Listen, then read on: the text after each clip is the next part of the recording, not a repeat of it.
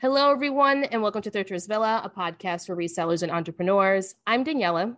And I'm Jen. And today we have a very special guest joining us today. Everyone, welcome Dalton from Dealing with Dalton. Hi, everybody. Thank you guys so much for having me on. Yeah, we are so excited to have you here, Dalton. We cannot wait to dive into Dalton's story, how he niched down to being a shoe seller, how his journey's evolved over time, how he balances all the things of being a full-time reseller and content creator. And of course, we're going to talk about his newly launched product. Yes. Love it. We'll see you at the table. We are so excited to have you here. Number one, I've been following you for I don't know, over a year, maybe longer than that. I don't know. But I think I fell upon your account from watching Joey and watching Drew. And then I was like, oh, Dalton seems like a cool guy. I'm going to watch Dalton too. And it's been really fun to see you evolve over the last year, because I feel like all of us as resellers have evolved a lot in the last couple of years, right? There's been so many things happening. Right. But I want to give the floor to you and have you just kind of tell everyone who you are, how you got into reselling, what your life looked like before reselling, and all that fun stuff. Of course. All right. So my name's Dalton. If anybody doesn't know who I am, I go by Dealing with Dalton on YouTube and Instagram. How I got into reselling and before reselling, basically I grew up in a small town in Kansas, Coffeyville, Kansas. My parents were entrepreneurs. My dad owns a restaurant along with my mother. So growing up in a family-owned business, you kind of get thrown into that at a very young age. And it is all I knew until I want to say 17, 18. I graduated high school at 17, and I never really loved the small town life. So I conned a couple of my friends to move down to Orlando, Florida with me. Nice. And to get me out of the town. And they lasted about 3 months. So it was a hard year when I first got down here, because I had all these ambitions. I didn't want to be in the restaurant industry because that was my dad's thing. Right. I was like, I want to find a sales job. I thought when I was 18, I thought a sales job would be the coolest thing in the world. I sold marketing for some social media company. I sold windshields and I wouldn't say I was bad at it. It was just, I hated it. And because it was door to door cold calls, and it's just, oh yeah, the worst. Those are tough jobs. Yeah. They suck. And I eventually migrated back into the restaurant industry and fell into the comfort trap for a couple years, and was working everywhere from hostess to the kitchen to server, bartender. I kind of found my spot as a server and bartender. The job I had before I started reselling was at Rosen Hotels, a restaurant inside of one of the hotel chains. And I was lucky enough to be paired with, I guess, another server that had a similar mindset as me. And he just one day, we weren't close friends yet. His name's Carlos. We were about to end our shift, and he's telling me he's about to go to Ross and flip football cleats. And I'm like, well, what are you talking about? How are you going to go to Ross and buy some football cleats and make money off of them? Long story short, we didn't make any money on football cleats, but it sparked something, and we started going down that YouTube rabbit hole. We stumbled across probably Rally Roots first, and they were really heavy into garage sales at the time. And so we're like, let's start garage selling. And so we dive into going to garage sales every single weekend, listing the stuff on eBay. We're making a little bit of money. And it got to the point where the garage sales prioritized my life. I remember one day, it was a Saturday morning, and it was probably 12:30 p.m. And I get a phone call from one of my coworkers, and they're like, dude, you okay? And it was weird, because it's not one of the guys that would call me and just ask if I was okay. So it's yeah, I'm fine. What's up? And he's like, bro, you were scheduled to work at 10:45. I was like, oops. I guess I'll be there in a couple hours. So oh no. Obviously my mindset shifted away from the restaurant industry. And I ended up falling out of that job and was like, might as well try going full time. At this time, me and Carlos had kind of split ways. We realized it was kind of hard, splitting profits on garage sale, eBay sales. So we started doing our own things. And I was like, I'm just going to go try this reselling thing full time. And I was selling everything. We had barely dipped our toes into thrift stores. So like pretty much everything was garage sales. Like this was back when Yard Sale Treasure Map was a thing. So every I love Yard Sale Treasure Map. That thing. I know. Like amazing. Sometimes I just want to go garage selling again.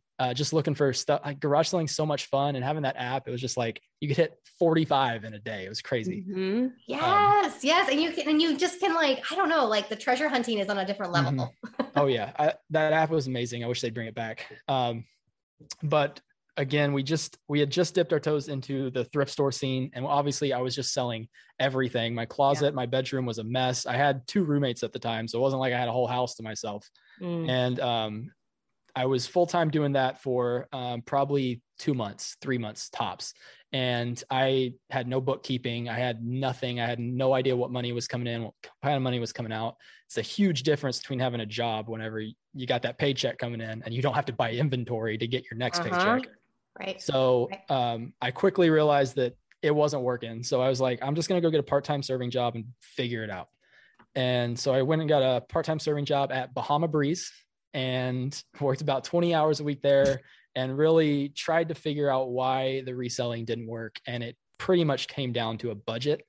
And I didn't budget the inventory spending on top of my bills every single week. So like at the time I just broke everything down. Like this is how much money I need to make every week to exist. Right. And I factored in how much money I needed for inventory. And this is when I realized that, because at the time, shoes were probably one of the best selling things that I picked up, but obviously didn't have my full focus. I was only picking up like the stuff that everybody knows about, like Nike Air Max, the Hokas, the Brooks, like basic stuff. I had no deep knowledge on shoes. I just knew that they were selling the best for me. And I realized that if I pick up just shoes, I can get it down to basically a science. I can say my average cost per pair is this much, my average profit is this much. And if that's the case, I need to pick up this many per week so I can list this many and profit this many per week. And then I'll have a idea of how much money is coming in each week. And once I started doing that, I probably was serving for 4 months at that part-time job, maybe 5. And I figured it out and quit and have been full-time since. Wow. What a good story. That's such a good story. Such a good story. It's like you literally just started with like this huge vision of reselling, right? And it was just like you had to like really just start tailoring it down smaller and smaller. And then you're realizing, where are the gaps? What am I missing? What do I need to start focusing on? And like you said, that's where it's like the light bulb clicks, like, okay, I need to actually start looking at this as a real business, right? Like, what does this look like money-wise, on paper, all this kind of stuff. So that's a super cool story, Dalton. Thank you for sharing that. I think so many people that want to go full-time or in the process of going full-time forget, just like what you said, like, how much money do I actually need, not only to sustain my daily living, but like I got to buy inventory to keep the business going.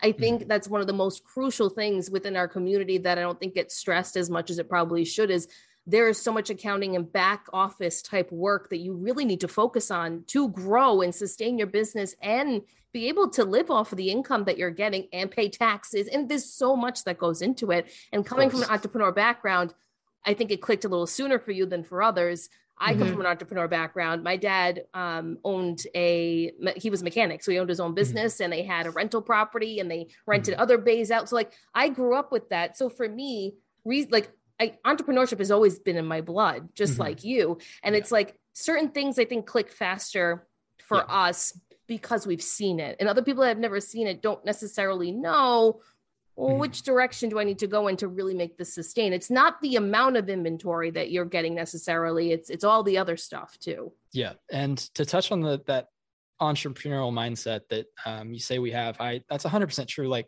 I think most people that are getting into reselling aren't getting into it for the entrepreneurial aspect of it. They're getting into it for the treasure hunt aspect of it. Yes. And when you come with an entrepreneurial mindset, like I don't I wouldn't say I love selling. I love what I do. Don't get me wrong, but I wouldn't say that every single day I wake up and I can't wait to clean and list some shoes. Correct. but every single day I wake up and thank God that I can do this every single day. So it's not about the treasure hunt for me. That's why it's so easy for me to niche down. Like I don't care about finding a $200 VHS. I'd rather find sustainable inventory every single week that will pay my bills and give me freedom. And that's the difference between, I don't want to say casual seller, because there are some people that are very serious that do all the things, because that's just the business that they've created. But what you've said is like hits the nail right on it, where in order to pay the bills, you figured out that if I niche and I know exactly how many pairs of shoes I need, and I know I can acquire this amount of shoes every single day, week, whatever it is, month, I know I'm going to hit that quota that I need for myself. You can't do that when you're an everything seller. It's very difficult. Yep. So you can do it, but it's a lot harder and it gets a lot more confusing. It's hard. It's a lot harder. And like, I think what people don't realize too, like, I'm sure with you, when you go into a thrift store, a garage sale, or wherever it is that you're looking for inventory, since you've niched yourself so much more, you spend less time sourcing even because you're just like, I know where I need to go. Where in somebody who's like an everything seller, right? That you have to hit up the whole thrift store, and one sourcing trip for one store could be 2-3 hours. You know, I mean, we've all done it. We've all been at a thrift store for like 3 hours, you know, like, and you can get lost in that. And then you're like, where did the day go? And I only ended up finding like 10 things worth picking up, you know, and I spent all this time, and now it's like, I need to try to go like 3 or 4 more stores, but the day is over, you know? Yeah. And I made a reel or a video or something on pretty much the exact topic. And the way that I look at it is, if I'm on average getting 10 pairs, just to make it easy for math, if I get 10 pairs on average for every store that I hit, every time I open the thrift store doors, I profit $200 because I get $20 in profit per pair on average that I sell. So I want to open as many doors as I can in a single day. I love that. When I open the door, this is how much I make. Yeah. So I need to get in and get out as fast as possible and not dilly dally and just hope, because when you look at it like that and you're opening 10 thrift store doors every single day, it's much harder for all 10 of those thrift stores to be a bust. If you go in and you spend 3 hours at one thrift store, it's likely that it could be a bust. You're putting all of your eggs in that one single basket. Yeah. Or you're making bad purchases because you're like, I spent this time here. I need to pick something up, right? Yep. That's the worst feeling, as you know, and I think as I've evolved as a seller, and Jen used to be a full-time seller. She's become more of a part-time seller, but I'm more of a hobby enthusiast now. Right now. Yeah. That's okay. Love it. We all have different phases of our life, right? And where we're at. But I have noticed that even just in the last couple of years, I used to be that person where I get nervous if I didn't find something in a thrift store. Like, what? I have a full-time job. I work outside the home, but reselling to me has become money that I depend on to fuel whatever else it is that I need in my life. And I have found over time that I may not be niched into one category, but I've definitely niched myself into like 2 or 3 categories that I need to just go in with the purpose of just looking at those racks, and I got to walk out the door because I've fallen into that trap where I'm in there for 3 or 4 hours and I can't find anything. So I pick up one random brand that I think might sell for $15. Like, you know what I mean? Like what? It takes experience and it takes time to realize all of that. But as someone who does this, all right, I say I do this part-time, but in all honesty, you do it full-time. I mean, you put in full-time. It's full-time. I've always said I hate that part-time, full-time. It's like that doesn't mean anything. It's about the hours of work. I've got a podcast. I resell. We have a Patreon group. Like, I'm full-time when it comes to reselling. But in terms of income, it's not quite full-time income for me. Income-wise, it's more of a part-time hustle. Gotcha. You know what I mean? So maybe to other people it'd be full-time income, but for me, it's a part-time income. And I am in the stage of my reselling journey. And I was saying this to Jen before you came on. I was like, I can't wait to dive into this with Dalton. I'm in the stage where I think I want to niche down to like 2 categories. Like, I want to eliminate like blazers, and I want to eliminate jeans and like things that I know will sell, but I kind of want to eliminate them from my life and just focus on shoes and dresses and coats. And like, that's really it, because that's what I have the most joy finding. I can find a lot of it. Shoes. I've always loved shoes. I have so many shoes. The majority of my closet that I on eBay or on Poshmark is shoes. That's the majority of what I sell. And my husband always says it to me. He goes, why don't you just sell shoes? And it's like, I have a hard time breaking away from like all the other amazing things that I might find. And I love that your mindset's like, well, how much do I need to make? This is what I have to do. I know I can get it by doing it this way. I just have to like break away from that mindset. Yeah, listen, I'm in the exact same boat. Like that never stops, because you can always niche down further. Just in the past month or so, I've been telling myself that I don't just need to be in the shoe niche. I need to be in the athletic shoe niche or something in it, because every time I pick up a pair of boots, like this last week, I picked up some, I don't even know how to pronounce it, Manolo Blahnik, Manolos. Manolos. That was a good attempt. I liked it. Yeah, I know that they're worth money. I know the brand, but they were like some knee-high sock boots. And it's just, my system isn't set up to photograph knee-high sock boots. So I had to figure out like, how do I take these pictures? And then when I went to list, I'm not listing a bunch of knee-high sock boots. So I'm like, what keywords do I need to be using? Like what do I price this? It slows you down. It definitely slows you down. Yeah. So instead of spending the 10, 15 minutes on that one pair of shoe, I could have got 4 or 5 other pairs of shoes listed in the same amount of time that were in my niche. Even though shoes is my niche, you can even get deeper than that. That's a really good point, Dalton, because I think that when you look at something like that and you're like, you pick up these shoes, like, they're a good brand, that there's something good. So then you pick them up and it's almost like you're on that high at the thrift store of getting it.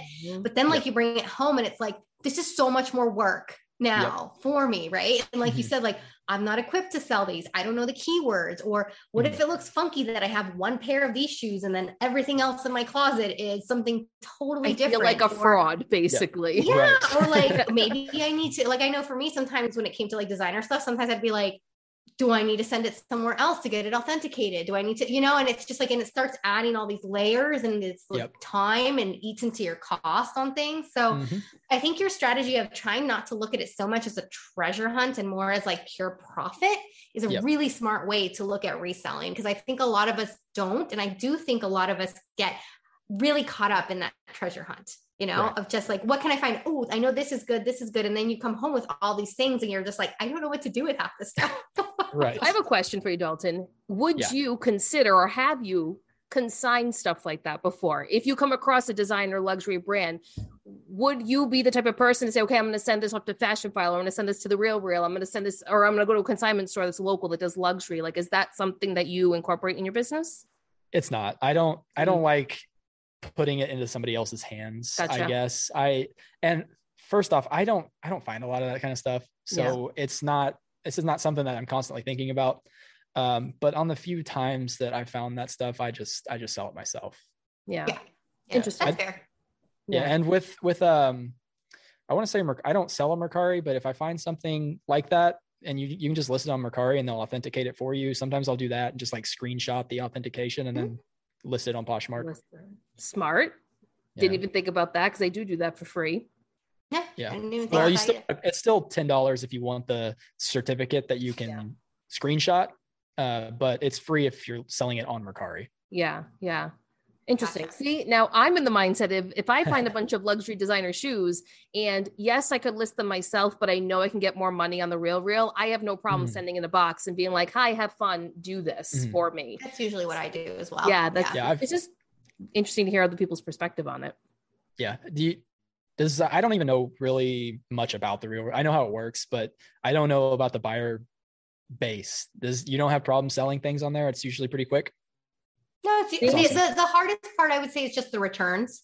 Okay. That's, there's a pretty big window for returns. So sometimes you'll be like, fingers crossed, hoping at the end of the month, you're going to get, your money. And then sometimes they'll return it right at the end of the month. That's probably the hardest part. And then obviously sometimes the commission structure, but I also don't have a problem with that, because I'm literally, if I'm buying really, really low, I'm sending it in there and not doing a thing. Right. Like, I'm not even lifting a finger other than just shoving it in a box, Right. I think a lot of resellers struggle with their pricing structure, but the thing that people have to remember is they have their own pricing structure based on their customer base and the market research that they do on their customers. So they know what certain brands will sell at over and over again. So yes, you may have a pair of Chanel's that are vintage and maybe they could sell for $300, but the Real Real only priced them at $75 because that particular style isn't selling for a lot of money on their website. So a lot of that goes into it as well. And I think that's where a lot of people struggle with like setting things in. But like Jen said, if your buy cost is low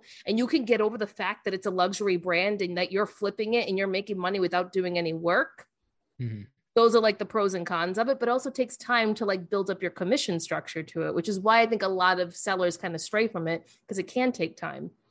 Makes sense. Yeah. Makes sense. So maybe you should look into it. I don't know.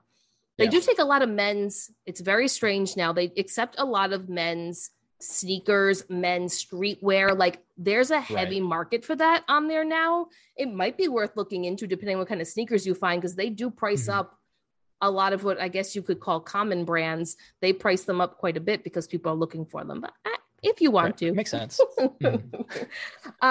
Okay. So we talked about the benefits of selling in one category, or, you know, like you said, you can always niche even further, like you just said.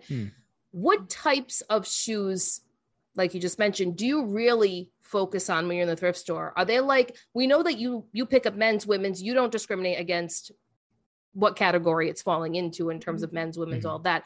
But are there like certain styles that you're always looking for, certain brands that you're always looking for? Or is it kind of like I walk in and I kind of go with the flow? That's a good question. A little bit of both. I kind of go with the flow, but At Evernorth Health Services, we believe costs shouldn't get in the way of life-changing care, and we're doing everything in our power to make it possible. Behavioral health solutions that also keep your projections at their best? It's possible. Pharmacy benefits that benefit your bottom line? It's possible. Complex specialty care that cares about your ROI? It's possible. Because we're already doing it. All while saving businesses billions. That's Wonder made possible. Learn more at evernorth.com/wonder. Like I don't spend a lot of time. Most of my thrift stores are kind of organized. Like the boots will be like on the top shelf, and then the street shoes will be on the middle, and like everything's kind of organized. So I don't spend a lot of time in the boots because, like, for example, with those, you kind of got to pick them up and you got to find the brand and you got to feel them to see if they're like worth money.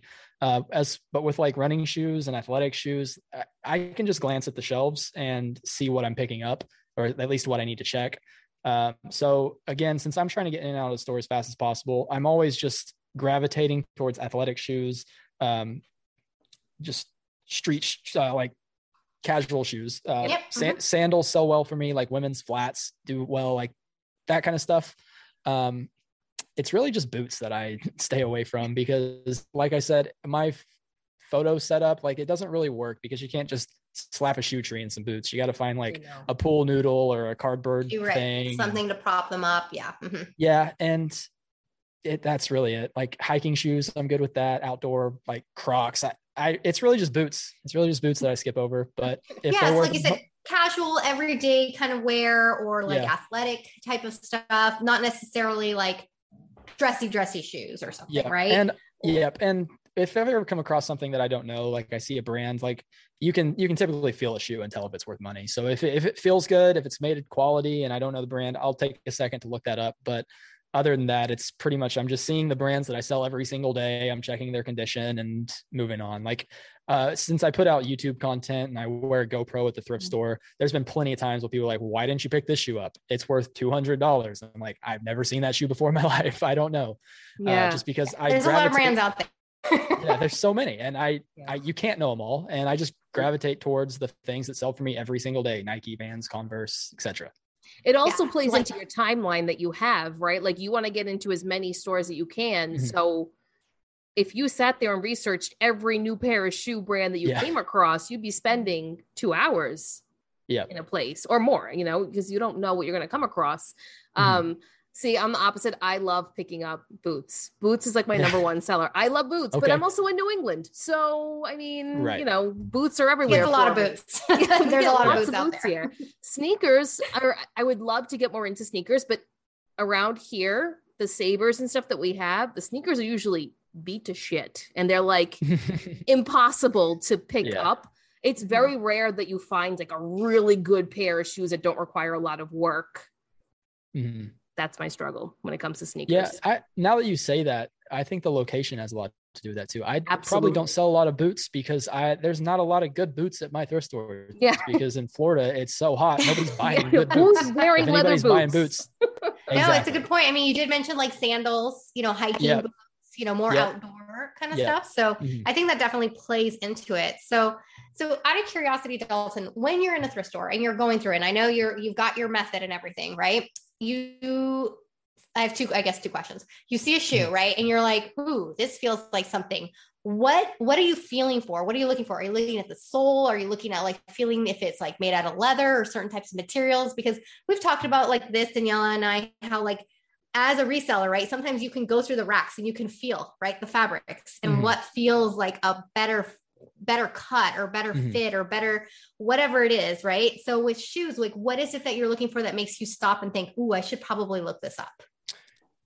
That's another great question. It really depends on the type of shoe, right? So if you're finding, when you're asking the question, like men's dress shoes came to my mind. And one thing that catches my eye every single time, if I see a pair of shoes that looks like they're made of real leather and I pick them up and you flip over and look at the bottom, a good men's shoe, you'll see the stitching around the outside of the sole because it was the layers were stitched together and it's not glued together. And if I see that, like some effort went into making that shoe, I better look it up. And then it's also like my mind went another place, like, cause with different brands, I'm trying to think of an example. Like Danskos is a good one. Danskos is a good one. The material, like with the Danskos, certain models are going to sell a lot better. Like the classic clogs will sell great, but if you pick up like some Dansko sandals, they're probably not going to sell for very much money. Right. Like Cole Haans, if you find some that are like a nice leather, they're going to do a lot better than some like canvas loafers. It's like, it's brand specific, it's style specific. It just takes time. You got to experience.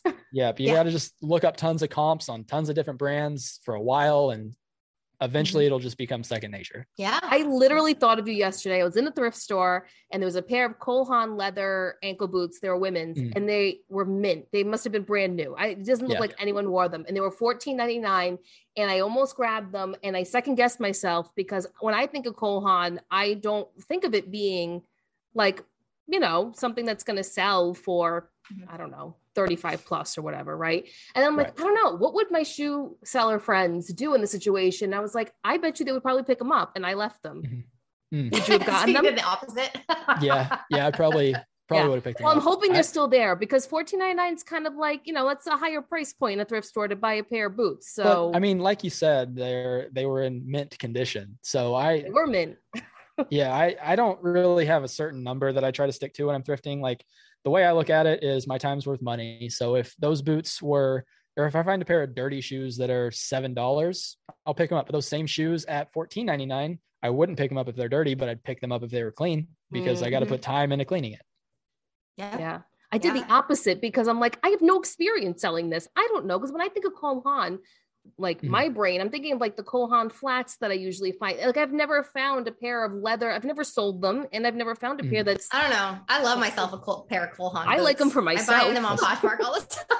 Yeah, I got like 4 pairs in my closet. They're my favorite kind of. Right. They're good and they're really expensive new. They're really expensive new. Yeah. They are. This is like that whole mindset thing where like my mindset's usually in that mid-tier luxury market. And when I come across these other brands that I know people need and buy every single day, that's where I struggle sometimes because it's like I got to switch my brain. Like, well, this is, and I think this is why being a shoe seller kind of forces you to be this way, where it's like, this is an everyday shoe that people want. They know this brand. They don't necessarily know Manolos, right? But they know a Cole Haan. They don't care. They don't care. They're just like, I don't need no Manolos. I need some Clarks. Exactly. I need a comfort shoe. Thank you. Right. Yes. It is so true. Okay, so tell me some of your top brands. Name 5 top men's and 5 top women's. Go. There's a lot of overlap. So okay. I mean, it's the same brands across men's and women's, really. I mean, I got Nike, Converse, Vans, Skechers is in the top 5 for women. I want to talk about Skechers. Men's. Glad you brought it up. Vans, if I didn't say it, Adidas. It's literally, you just go outside, like go to a busy park or a busy something. Just look at people's feet. look at people's feet, look at what they're wearing. Because if you can just go out and like, you can't go out into a busy place, you can, but you're not going to see 10 people wearing golden gooses because the buyer pool is so small. Yeah. But you'll go to that same park and 90% of the people will be wearing Nikes. Oh my gosh, Dalton, are you always looking at people's feet? I am because Smart. if I start market seeing research, if I start seeing a certain brand pop up a little bit more often, maybe the market has gone up on them a little bit. So I need to recheck my comps. That's funny. Well, I'm really bad smart. because so one of my categories that I love to sell was jeans. Like that was one of my things. And I did that a lot. So I was constantly, my husband would be like, what are you doing? I was constantly checking out people's butts because I'm like, well, I want to see what the jeans are. Like, what are people wearing? Right. I mean, whatever. So market research. Exactly. Market research. That's what you have to say. There's a new sneaker. I don't know if it's new, but there's a sneaker brand that I feel like I've been seeing pop up like on websites as well as on people's feet. And I don't know how you pronounce it, but it's Veja, Veja. I don't know how you say it. Veja. Veja. I don't know how to pronounce it.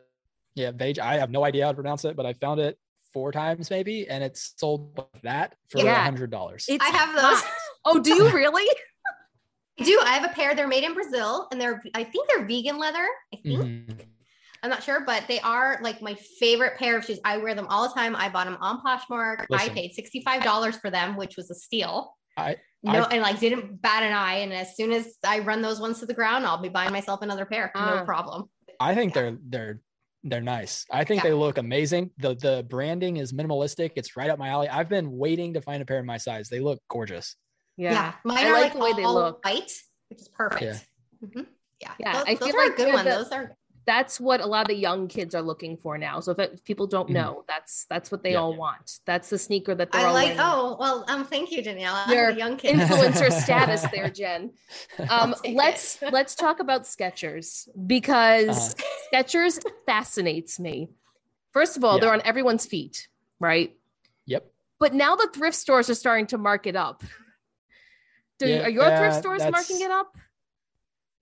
Some of them are. It doesn't make like there's 2 brands that they do that with, and Skechers and Crocs. Oh yeah. And they're 2 brands that retail ridiculously low. And my area hasn't gotten as bad about Skechers as they have it with Crocs, but it's like every single Goodwill in my area is required to price Crocs at least $14.99. I'm like, you can go to the Crocs outlet for $20. Yeah. That's crazy.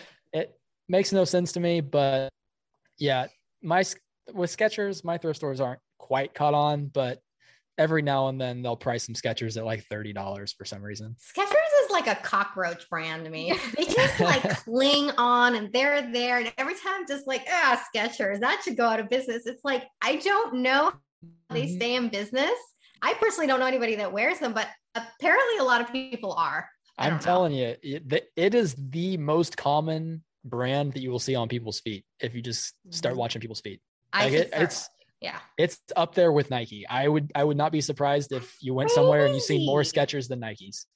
That's crazy talk. This man's crazy.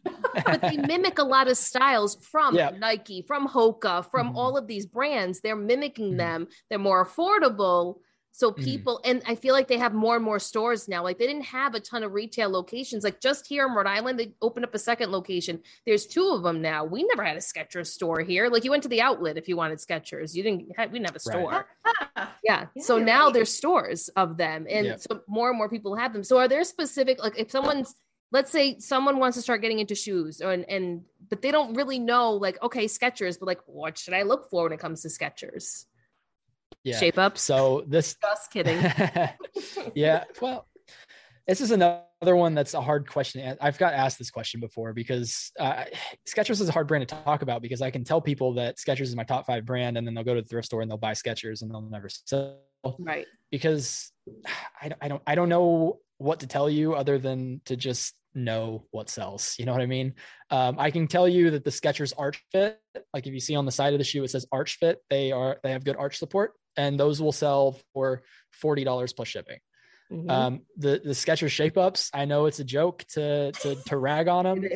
They sell. They do. If you find them in condition, they sell. They do. Other than that, you just gotta the ones that look good. There's a lot of Skechers that don't look good, and I know that's subjective. I think of like the and I know chunky, it makes no sense. Clunky, like The D-Lights. Like the white soles and yep. Yeah, so those ones is another popular brand. The Skechers D-Lights, if you see those are usually worth picking up. But yeah, I don't know. So funny. It's a lot of trial and error. Mm-hmm. Yeah, that makes sense. I feel like that would be the same too for all the other brands, like you had mentioned, like Converse and Nike and Adidas and all that stuff. How do you even start with Nike? Yeah. Nike is so vast. Right. And I mean, same with Skechers, I'd say. But before we move on to Nike, one thing I want to say about Skechers and like any brand for that matter, like I know it's terrible advice to give like a starting reseller to just go to a thrift store and find something and see how it sells without looking up comps. But with some shoe brands, you almost have to do that, because if you go and find a pair of Skechers and they have a model number on the tag, so it's super easy to look them up, and you look them up on eBay, 99% of Skechers, the people that are selling them pre-owned are selling them for like $10, $15. But you've also got to factor in their presentation, their eBay status, I guess, with their review, feedback, their ratings. And all that. Yep. Right. So it's not just about what they're selling for, because there's been plenty of times that I've sold a pair of Skechers for $25 plus shipping, and all the comps were at 12 to 15. Like there's a lot that goes into it, and it's more than just reading comps. Like reading comps is a good place to start, but then you kind of got to get an idea of like why things are selling. Oh, these have relaxed fit memory foam insoles. Okay, let me see if other models with those insoles are going to sell. Like you gotta. It's more than just putting in the repetitions. Like it's not just buying shoes, listing shoes. You got to see why shoes are selling. Yeah. You're in good company here, Dalton, because we are in the same mindset. And then I also think what you had mentioned, presentation, you dictate the value of your item. It doesn't matter what other people, within reason, obviously, it doesn't matter what other people are pricing things at. Just because other people are pricing at $10, $15 or selling it at that doesn't mean that you can't sell at 25 or 30 or even 35. Right. You dictate that. Right. And I don't know why this came to my head, but like there's some brands that if you have international shipping on, you can sell them for higher than retail. Yes. Because I think ASICS doesn't ship to Australia. And every time I find some like ASICS gel Kayanos, like a newer model, I always get offers from people in Australia because they don't ship to Australia. So they'll pay a lot more money for some ASICS gel Kayano. Yeah, you don't know what people are looking for. There's a lot that goes into pricing.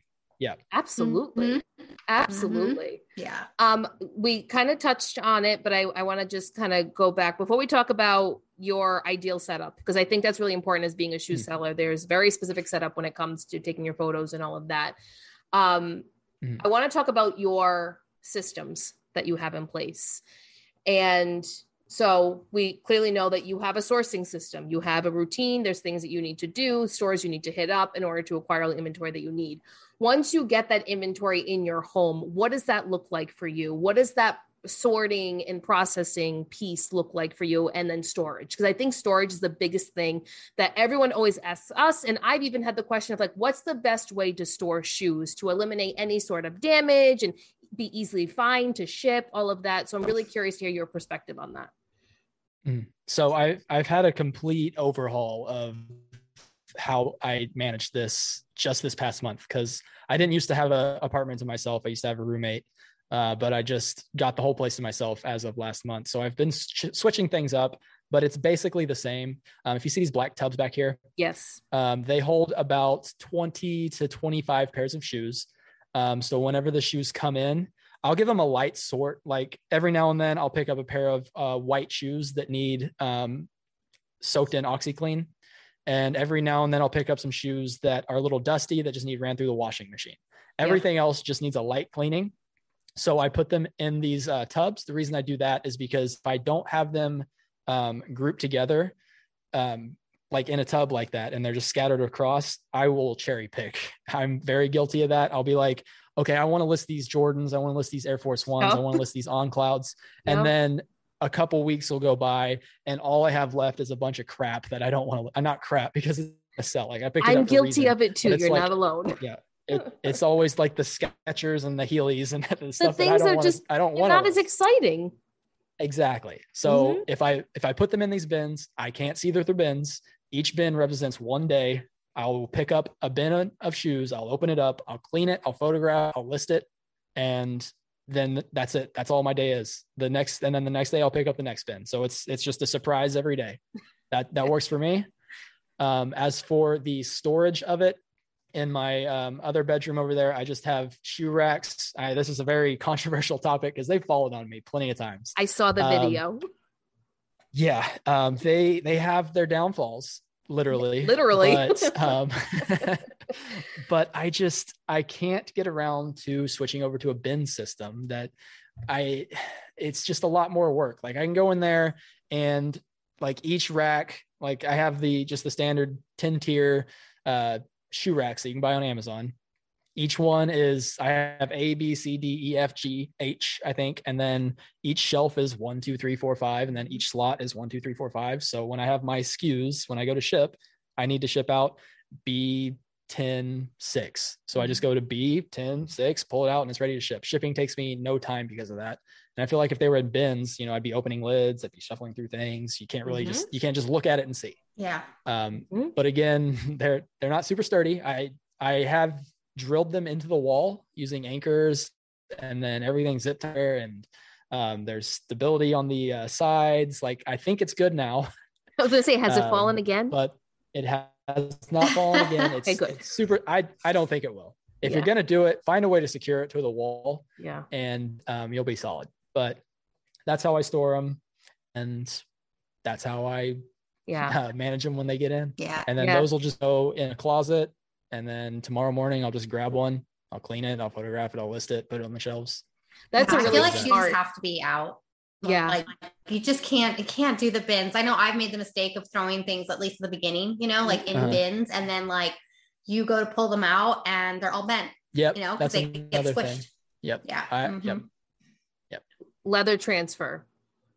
Leather piece going on a patent leather piece. Yeah. Oh, it's happened. Because when you're new, you don't know. Yeah. You don't know the difference. Right. You learn these things as you go. I like the system that you have where you dump the stuff into those bins. You're like, okay, today we're going to work on this bin and we're going to photograph everything because I think we're not alone in saying this, is that you pick and choose what it is that you want to list when you see it on a rack or you see it on the ground, wherever it is. You're going to pick and choose what it is. The thing that excites you the most is what you're going to list immediately.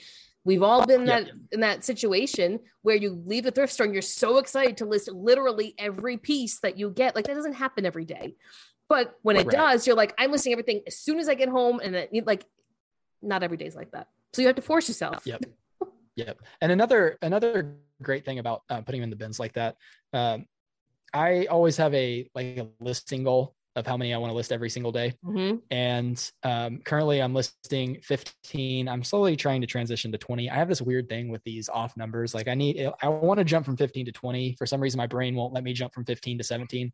But the reason I like having these bins is I can put 18 or 22 shoes in the bin, and I don't sit there and count. And I won't wake up in the morning and be like, okay, my listing goal for today is 15. Let me find 15 shoes. Yep. If I focus on listing a bin. When you need mealtime inspiration, it's worth shopping Kroger, where you'll find over 30,000 mouth-watering choices that excite your inner foodie. And no matter what tasty choice you make, you'll enjoy our everyday low prices, plus extra ways to save, like digital coupons worth over $600 each week. You can also save up to $1 off per gallon at the pump with fuel points. More savings and more inspiring flavors make shopping Kroger worth it every time. Kroger, fresh for everyone. Fuel restrictions apply. There's 18 pairs of shoes in the top bin. So that means I'm going to list my 15 and then I'm going to put 3 in my drafts. So the next day that comes along where I can't do something, every single day I'm putting 1, 5, 3, 4 listings in my draft bank. And so if I want to take a day off, I just publish the drafts. Yeah. So that's an easy way to stay on top of it. Yeah. That's an easy way to stay on top of that. Very good tip, Dalton, because I think so many people struggle with you have a lot of people in our community that are moms and they have, they've got things to do with their children, or they work full time, or whatever it is. Having a draft bank is crucial. Especially if you're full time, it's crucial. So if you're able to list 15 plus 3, that plus 3 just sits there. And then maybe the next day you list another 5, and then you just, you leave that in there. And eventually you have You could have a week's worth of stuff sitting there waiting so you can take some time off. Exactly. Yeah. So important. All right. So now we know how you do things. Now, what does your shoe setup look like when you're photographing? Because I know every shoe reseller has a very specific setup when they photograph their shoes. Yeah. I don't think the one thing that a lot of people focus on is the background. And I think it's the least important thing that there is. You don't need to take pictures on a white background. You don't need to take pictures on a wood background. You don't need to take pictures on a yoga mat. It's just find something that is a solid color that's not distracting, and that's fine. All that matters is your lighting. And lighting doesn't have to be expensive. If you want to get big soft boxes, they work great, but I still to this day just use clamp lamps with light bulbs in them. And I have 3 of those surrounding my photo setup. I use a wood background. I've been putting off. The next thing I need to do is make a Lazy Susan. I bought the parts for that. So instead of picking the shoes up and turning them, I can just turn the Lazy Susan. I recommend that if you want to do that, but I haven't gotten around to it yet. So just wood background, the 3 clamp lamps I bought, and then the clamp lamps, I just clamp them on some camera tripods that I got at Goodwill. But then I also have these 2 little LED lights that I bought on Amazon. I was just seeing how they'd work, and they weren't that great. So you don't need to get something fancy like that. I only have them on there. It's the number one thing that people ask me about whenever I post a video of me taking pictures. Like, what are the little lights on the side? I'm like, you don't need them. Just get the clamp lamps with some daylight bulbs, and that's fine. Try to minimize the shadows. I'm not a fan of using photo room. A lot of people are into that. I don't love the way it makes shoes look, but that's a personal preference. My shoes don't rank in Google apparently, and your photo room photos will rank in Google, but yes and no. That's how I do things. Right. Yes and no. Yes and no. They can, but I will say from someone I will use photo room for my clothing pictures but I edit them afterwards because photo room takes away a lot of the contrasting colors because of the way that it's designed. So if you're going to Photoshop everything, you don't have to worry about any of this, but most people are not Photoshopping. Right. If you're going to use photo room, you do need something else to bring the color back to the piece. I just bought really nice lights, and I generally do not have to edit my photos unless the sun's coming in weird, because I don't really have a shoe set up. I do want to buy one of those Lazy Susans or create ones. I've seen so many sellers have those now. I'm like, that's genius. My hands will never be in the picture. I just have to turn it. That's great. Right. That's fantastic. Right. I love that. Another thing that came to my mind whenever you were talking about editing photos, I want to say Side Hustle Network just posted a reel today that it was just a reel of them listing, and above it said done is better than perfect, or done not perfect, or something. And that is 100% my philosophy with photographing. The photos don't have to be perfect, they just need to be done. And it's the same mindset as when I said I want to open as many thrift store doors every single day. I just want to photograph as many shoes as I can as fast as possible every single day. I don't want to have to edit them. I don't care if everything's perfect. It just needs to show what shoe is for sale and make sure it's not blurry, make sure it's in focus, make sure the lighting's good. But no reason to edit, none of that. Just photograph as many as possible and get them up. You can blame the Poshmark community for that. Yeah. Because it's a Poshmark thing.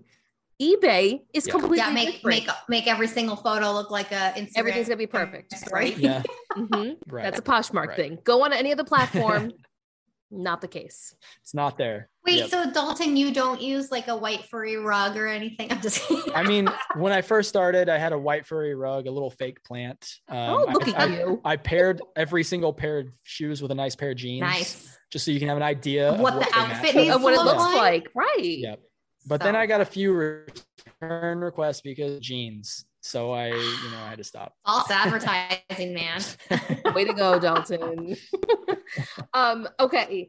I want to branch away a little bit from shoes, and I want to talk about how the reselling community has just brought so many opportunities to you. And first of all, with the local sellers that you've been able to connect with and become friendly with and form these relationships with, and they've kind of helped you along the way as well. How important is that to you as a seller to form these connections with people that are local and just have that ability to network and source with someone or bounce ideas off of someone? Yeah. So as a seller, it doesn't matter at all. But from a mental health perspective, it's huge, because if you do this full time, you're not going into an office, you're not going into a job, you're not interacting with people. And you know how people are in public, like when you go to the thrift store, you're not talking to people unless you go out of your way to do it. So because of the community that there is with reselling, like Drew Thrifts and Flips, one of the people that I source with all the time, I wouldn't have been friends with him if he didn't just randomly DM me one day, because of the community that there is around reselling on Instagram and on YouTube. And I've met so many people, literally all of my friends, every single one of them I've met through reselling. So just having the community aspect, you don't need followers. You just need to show up. Like if there's lives on YouTube, or if you have people that you like on Instagram, like it doesn't matter how many followers they have, just DM them, say what's up. Like you never know what friendships you're going to make. And those friendships can be lifelong. And sourcing with someone, it's not, it's not the smartest business practice, because I got to give away half the stuff we buy, but it's just nice having somebody to talk to the entire day and just like bounce ideas off of. And someone who actually understands fun. Like you're crazy. Exactly. As I'm sure many resellers know, like if you go to a normal people event, you got nothing to talk about. Like nobody, everybody thinks we're selling garbage and we're just digging through trash today. And you close up because nobody wants to talk about it. So having friends that do things that you do, that have the same interest, it's huge. Yes. Or get excited over the same things you do. Exactly. You're like, oh my God, look at this like pair of like shoes that I found in the trash. And they're just like, oh, I'm so excited for you. Exactly. Yeah. So Jen and I met through reselling, and Jen was full-time when we met, and she was, well, you weren't that new to New England, but you were fairly new to New England at that time, weren't you? Like maybe I had been there for about a year or so. So she didn't really know anyone, and I was brand new to the reselling community, and we just kind of like, we just meshed, and she's one of my best friends now, and she lives across the country now, which is a different story. I moved back to California. So. But most of my friends, most people that I talk to on a daily basis are resellers. I don't really talk to my other friends anymore because I don't really have much to talk to them about. Like I still stay in touch with them, but I'm not talking to them as much as I do my reseller friends. Yeah. Same here. Sometimes I don't even talk to my mom because I'm so busy with reselling. Just kidding. I talk to my mom every day, but my mom's got a little bit of the reseller blood in her. Her and my dad have this like this auction habit.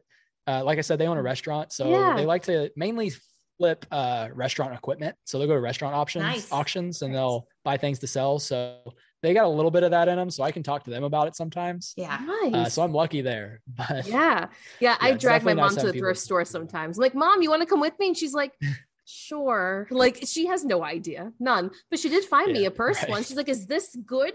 Will you sell this? Yes. I do like that. Is fun when you bring non-reseller people with you. They're like shouting from across the thrift store, hey, is this good? You're like, okay. Stop talking. Okay. YouTube. Let's talk about YouTube. What made you want to get into YouTube? Was it like something that just like sparked in you, like I want to create content? Or was it, I want to share things? Like what was it for you that made you start YouTube? It's a good question. No one's asked me. I love it. The place that my head went, like it was never, obviously there's tons of pros. Like I love sharing things with people. There's so many people that have like messaged me, like, I didn't know about this brand and you showed me. And it wasn't even about like wanting to make the first person thrifting footage. I don't know. Like I've always like in my mind wanted to be a YouTuber. If that I know that's super corny and every no, kid it's not wants to because say that's why I did it. Right. Like, but I just remember like thinking like in high school and like outside of high school, like what could I make videos about? But I never did because like I never found something that like made sense to make a bunch of videos about. And so like literally like back to my friend Carlos that took me to Ross, and then we got into garage selling. Like immediately after we started garage selling, like we started recording the garage sales. Like we were making videos about it, and it wasn't to try to like, I don't know. I like with my YouTube videos, like it's not, obviously the goal is to like grow the channel as big as possible, but it's just I kind of have a passion for like making the content. Like, I don't care if it's like a carousel for Instagram or a 5-second video or a 30-minute long thrifting video. It's just, that's fun to me. Like that'll get me out of bed in the morning. Whereas cleaning shoes and photographing shoes won't. So I guess it's just in me. I just want to do it. It's a creative outlet. And I think you need to have that because no matter what, reselling is your full-time job, and full-time jobs become mundane because it's the same thing you have to do no matter what job it is. You're doing the same thing almost every single day to get the income that you need, right? To get a paycheck at the end of it, whatever the paycheck looks like. And creating content is just, it's fun if you enjoy doing it. It's a lot of work. Don't get me wrong. Creating content is a lot of work, whether it's audio or video, or it all requires time, and the growth of it is slower than some other things because the communities are they're bigger and there's more people out there and you have to capture all that. But what Jen and I enjoy so much about your content is that it's different than other reseller content. And I think that's what makes you stand out in the reseller community, because anyone can post a haul, anyone can post a what sold video or anything like that. That's not, I mean, it's great because I do it too, but there's something different about the way that you present the content. And you can tell that there's a labor of love that goes behind that, because you take extra care and attention in your lighting, in the way that you're talking to the camera, the way you're presenting the footage. Like, I think like that doesn't go unnoticed. Even the narrative too, Dalton, the way that you even talk about, like, you're almost like talking about what you're thinking, right? About like, okay, like this is, we're going to go here, but this is why we want to go here. This is why I do this. This is, and I think that is very appreciated, because like Daniela said, people can always just show you like, here's a shirt, here's another shirt, here's a pair of pants or whatever. And like, great. Yeah. We all like those, see those labels, but when you're explaining your process, that is always, I think, very much appreciated. That means a lot. I really appreciate that, because I do try to put a lot of effort into putting out things, and like there's a big difference between hearing that and just getting a like. So that really humbles me. It means so much, because they're like, you're right. Like when you look at any other like form of content, like any other niche in the content space, like there's always a reason certain people stand out. Like you can tell they're content creator first, whatever their niche is second. And there's nobody that does, like, cause that's me. That's literally me. My brain is content first, reselling second, even though like my actions are reselling first because that pays my bills. But like in my head, it's just like, what kind of content can I make of whatever I just made today? And like you said, like with the carousels that I post on Instagram, like I could just take a picture of everything I picked up and say 57 shoe haul. This is what I got. But I want to make a beautiful, easy to look at carousel and swipe through, like for the highlights, like why I picked it up, show some comps. Like I want people to not only learn from my content, but to be easily digestible. And if it's like a video, like I want the video to be attractive. Like if it's telling a story, like I want that story to be clear. You know what I mean? Like it takes up a lot of my time, and I take pride in it. So I appreciate that. Of course. And it also, so I think this is where people get discouraged, right? In YouTube and all that, because you can put so much time and effort in it and you don't necessarily grow at the pace that you would like to grow at. But my philosophy behind that is, as long as your community really likes what you're putting out and they're watching your videos, that's all that really matters. Like the growth will come eventually. Some video at some point will hit a viral number and you'll get the subscribers and all of that. But the slow growth and really putting your time and energy into creating meaningful content is more important to me personally. It sounds like it's important to you too, than just pumping out a bunch of videos just to get the subscriber and watch hours. Right. Yeah. If it's just for the subscriber and watch hours, it's going to be a lot harder for you to hit your goals. When I look at it, I just want to do better than my last video. Yep. And like and when you have that mindset, it's hard, because it took me a while to start putting out videos, because I have a little bit of that perfectionist in me. Like I can picture something, but then I can't realize it. Like even today, like if I have a video that I have in mind, I can record it, I can do all the right things. But then when I get into Premiere Pro or whatever it is I'm editing in, like I just can't actualize it, but maybe I can the next time. Or maybe I'll pick up on like, I didn't record this right. Let me do it better the next time. Like my focus isn't about I need a viral video to get me to 100,000 subscribers. Like, I just want to, like, I want to get to the point where when I picture a video in my head or a carousel on Instagram, that I can execute it perfectly. Mm-hmm. And the only way that you can get to that is if you only compete against your last video or your last picture. Mm-hmm. That's a really good mindset, I think, to have. Yeah. Mm-hmm. Especially in the YouTube world. Because it's tough. And the reselling YouTube world has just grown so much over the last couple of years. And there's so many great people on there too. But there are certain people that always stick out, and you're one of them. So we really mean that. We're not just saying that. We really, truly mean that. And then you had touched upon the things you do on Instagram. I love your reels on Instagram because usually they're funny, or they've got something to it that's like comedic. I do appreciate the humor. Yes. Yeah. Yes. But you also have really great teachable ones where like you're actually sitting down and it's like, all right, listen, this is what we're going to talk about today, because this is something that I've experienced and I want to share it with all of you, kind of thing. And I think it's nice to have that healthy mix of both, but I think people feel comfortable and you've developed that community where people feel comfortable to like come to you and like, hey, Dalton, I'm not sure, like in the recent video that you just posted where that man approached you in the thrift store asking about eBay returns and do you have yours on? Do you not have yours on? Like people feel comfortable coming up to you and talking to you. And I think that's definitely something that you convey very nicely on your Instagram as well. Yeah. I mean, I try to, of course.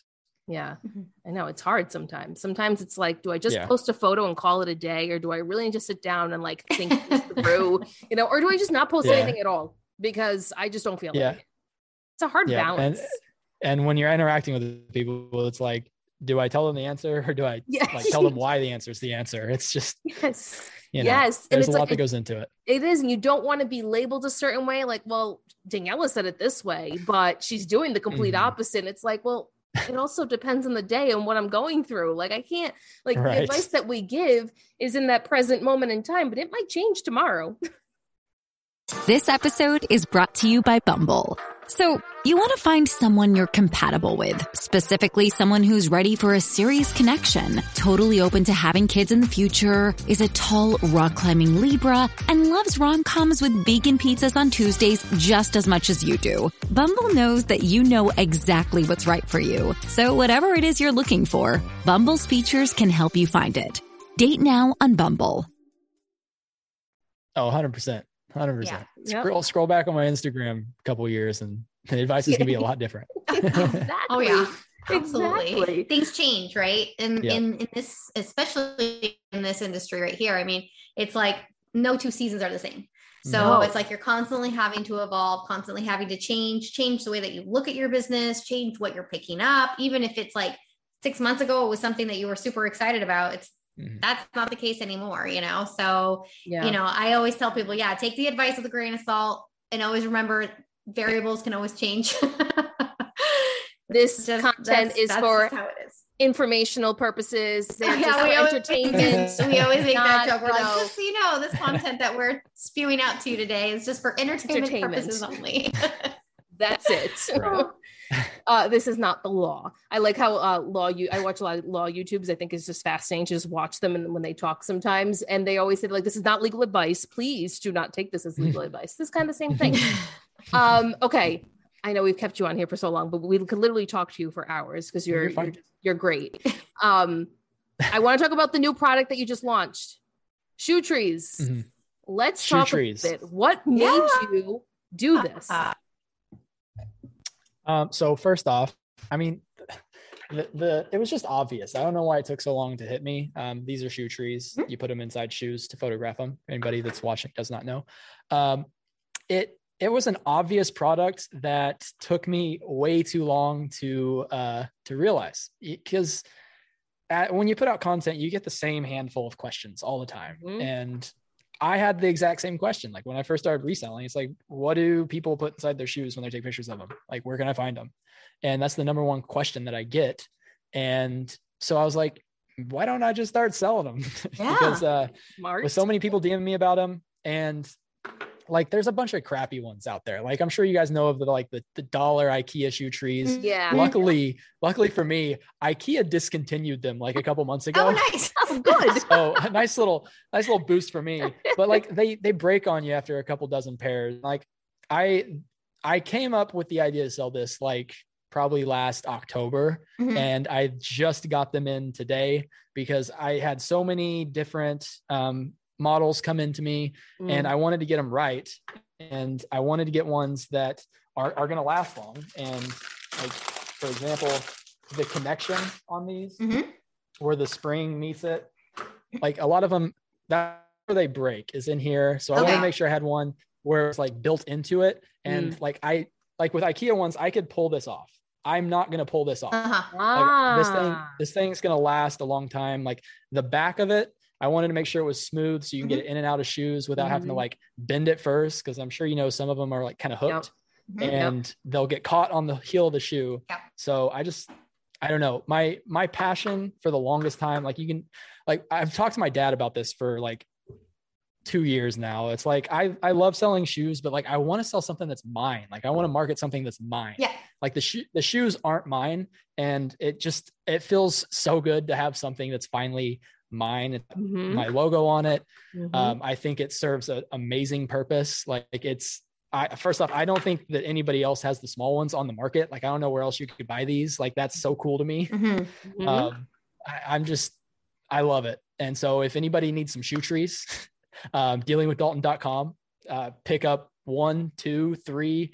If you sell on Whatnot and you want a shoe tree for every single one of your shoes during your live, I have them in bundles of 50. You can get a crazy deal, like whatever you want.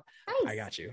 And I can talk about these things forever. So I'll cut it off. No, I love it. See, that's that entrepreneurial spirit. I bought a pair. I bought both, the large and the small, and I can't wait for them to come in. I'm actually like waiting to photograph some shoes until they come in so that I can use them. That. I'm excited for that. Of course. I'm excited. Like the feeling of a Shopify cha-ching. It's way different. Right? It's just crazy. I can't get over it. Like the eBay cha-ching is cool, but like I made a website. I put my logo on something and people are buying it. It's just that's awesome. I can't get over it. That is awesome. And it will be so well received. You are evolving your business. Yeah. It will be so well received in the community. It's a tool that people will always need in the reselling community. It's like reselling is going anywhere, or resellers are going anywhere. Right. And who knows, those shoe trees, if some retailer boutique or something sees them, could reach out to you, Dalton, and say, hey, you never know. Well, I hope that happens because I have 4,000 sets of shoe trees in my patio closet. So if you're a retailer or a boutique and you need some shoe trees, call me. No, that's awesome. I mean, why not? Why not, have a tool, a reselling tool that someone who is like you, who is an expert and understands what it takes to photograph a shoe, to make it look nice or whatever it is presentable, like working with an expert to get those tools to help you to elevate your look and, your, because I mean, I'll be honest with you, whenever you see shoes and they're just like all squished up and everything, like that's an immediate turn off. Yeah. Like wah. Like just like no way, but just like throwing in that shoe tree in there and even for your own personal shoes, people, I use shoe trees. I use them. Listen, I'm right there with you. I mean, if you throw some shoe trees in a pair of shoes after you wear them, like if you went on a run, throw some shoe trees in there, dealingwithdalton.com. They will air out a lot faster. They will remove scent. Like it's not going to remove scent, but it's going to minimize the stench. You know what I mean? There you go. Stanky feet. Don't worry, guys. Everything will be linked in the show notes. You guys can check that out. Before we kind of wrap up here, I want to talk about your girlfriend, Carly, and what she just did, because I think it's so great that she's branched out and now has this booth. So why don't you talk about that? Some people might not know who Carly is. I'd love to. Yeah. Carly, my girlfriend, she goes by Style by Carly on Instagram. And I can't even express how proud I am of her because she did something that like a lot of people, especially our age, don't think to do. Right. And she opened up an antique booth for her. She sells a lot of like vintage glassware and just vintage pieces that I know absolutely nothing about, but she'll just walk through a thrift store and be like, oh, this is nice. This fits my aesthetic. Yeah. And we went to she's gone to probably countless antique malls, and she lives on the west coast of Florida, and there's one in the east coast of Florida, which Florida's not a huge state, but that's still about like a 3.5 hour drive from her. Wow. We found one that is amazing. Like their social media presence is on it. They have an amazing system to where like she can just go to their website and type in what she has, and they'll print out these barcodes and it's just it's so sophisticated from like the vision that I had of antique malls, because of course I don't shop at a lot of antique malls, but I do now. I do now. But she stepped out of her comfort zone. She opened up a booth. We've been slowly filling that thing up, and we put in new flooring, some new paint on the walls. Like there's a lot more that goes into that type of selling than just listing something. And it's already paying off, because she just has a vision for the way she wants things to look. And if it looked different, the things wouldn't sell. But because she organized it, she curated it, and it just looks so amazing. Her stuff is selling like crazy. I couldn't believe it. We set it up and she didn't have any furniture. So we literally just went in with a one shelf. It's a 10 by 10 area, but we just went in with one shelf, one little bookcase. Like it was so empty, but it looked really good. And the first day she made like 3 sales. Well, the first few days she made like 3 sales, and it was stuff like candlestick holders and these old coffee mugs. And I'm just like you can't just throw that stuff up on the internet. You got to like put it in a area that looks good, good presentation, and people are just being like, I need that. And she's so good at it. So if anybody's in like the where is it even at? Melbourne, Florida. If anybody's in Melbourne, Florida, it's called Antiques and Uniques. You can look them up on Instagram, Facebook. She's booth G10. Her Instagram is Azalea Vintage Collection. You can go through Styled by Carly if that's easier to find, and it's in her bio. She's killing it. I'm so proud of her. Awesome. That's so cool. I admire people that go into and start doing these vintage booths and stuff. You do need to have a certain aesthetic for it too. I do agree. I think that's how you sell your pieces, because otherwise it's just another mug on the internet, like it's what's so special about it. So that's great. Super happy for her. That's amazing. Amazing. All right. Before we go, Dalton, we're going to close out. And what is one piece of advice that you would give to someone who wants to get into full-time reselling, whether it's shoes, whatever it is that they want to get into, but they want to get into full-time reselling? What's that one piece of advice that you want to get them to motivate them to take that step? I know I talk a lot about finding like niching down, but if you've never done it, you just started, go into a thrift store, or maybe go to some garage sales, or go to an auction and just play around with everything. Like don't just focus on people that are doing it on YouTube and Instagram. Go do it yourself, and don't worry about finding a niche. Don't worry about doing everything perfect. Even like turn off the Instagram and YouTubers and just do it. Like figure out how to look up comps, do it, figure out if it's something you actually enjoy, because there's a lot of like romanticizing around reselling right now. And it's work, but it's a lot of fun. It creates a lot of freedom if you do it properly. Don't focus, like, don't feel like you have to take a certain person's advice. Don't feel like you have to only sell shoes. Just go out and try to have some fun with it and find something that you actually enjoy doing, because that's all that matters. Nice. I love Wise that. Words. Really great advice, Dalton. Thank you, Dalton, for coming on Thrifters Villa. Thank you for spending some time with us today. This was great. I hope everyone enjoyed this episode. We did, that's for sure. We had a lot of fun. We will be back next week, guys, with a deep dive history lesson, I guess you could say. We're going to be talking about Calvin Klein, the designer. We're going to break down his history, what he kind of became known for, what his journey looked like, and where Calvin Klein is today, because I don't think people actually know where he's at today. I don't think they actually understand. Yeah. Well, you're going to learn next week. All right, everyone. We will talk to you guys next time. Bye.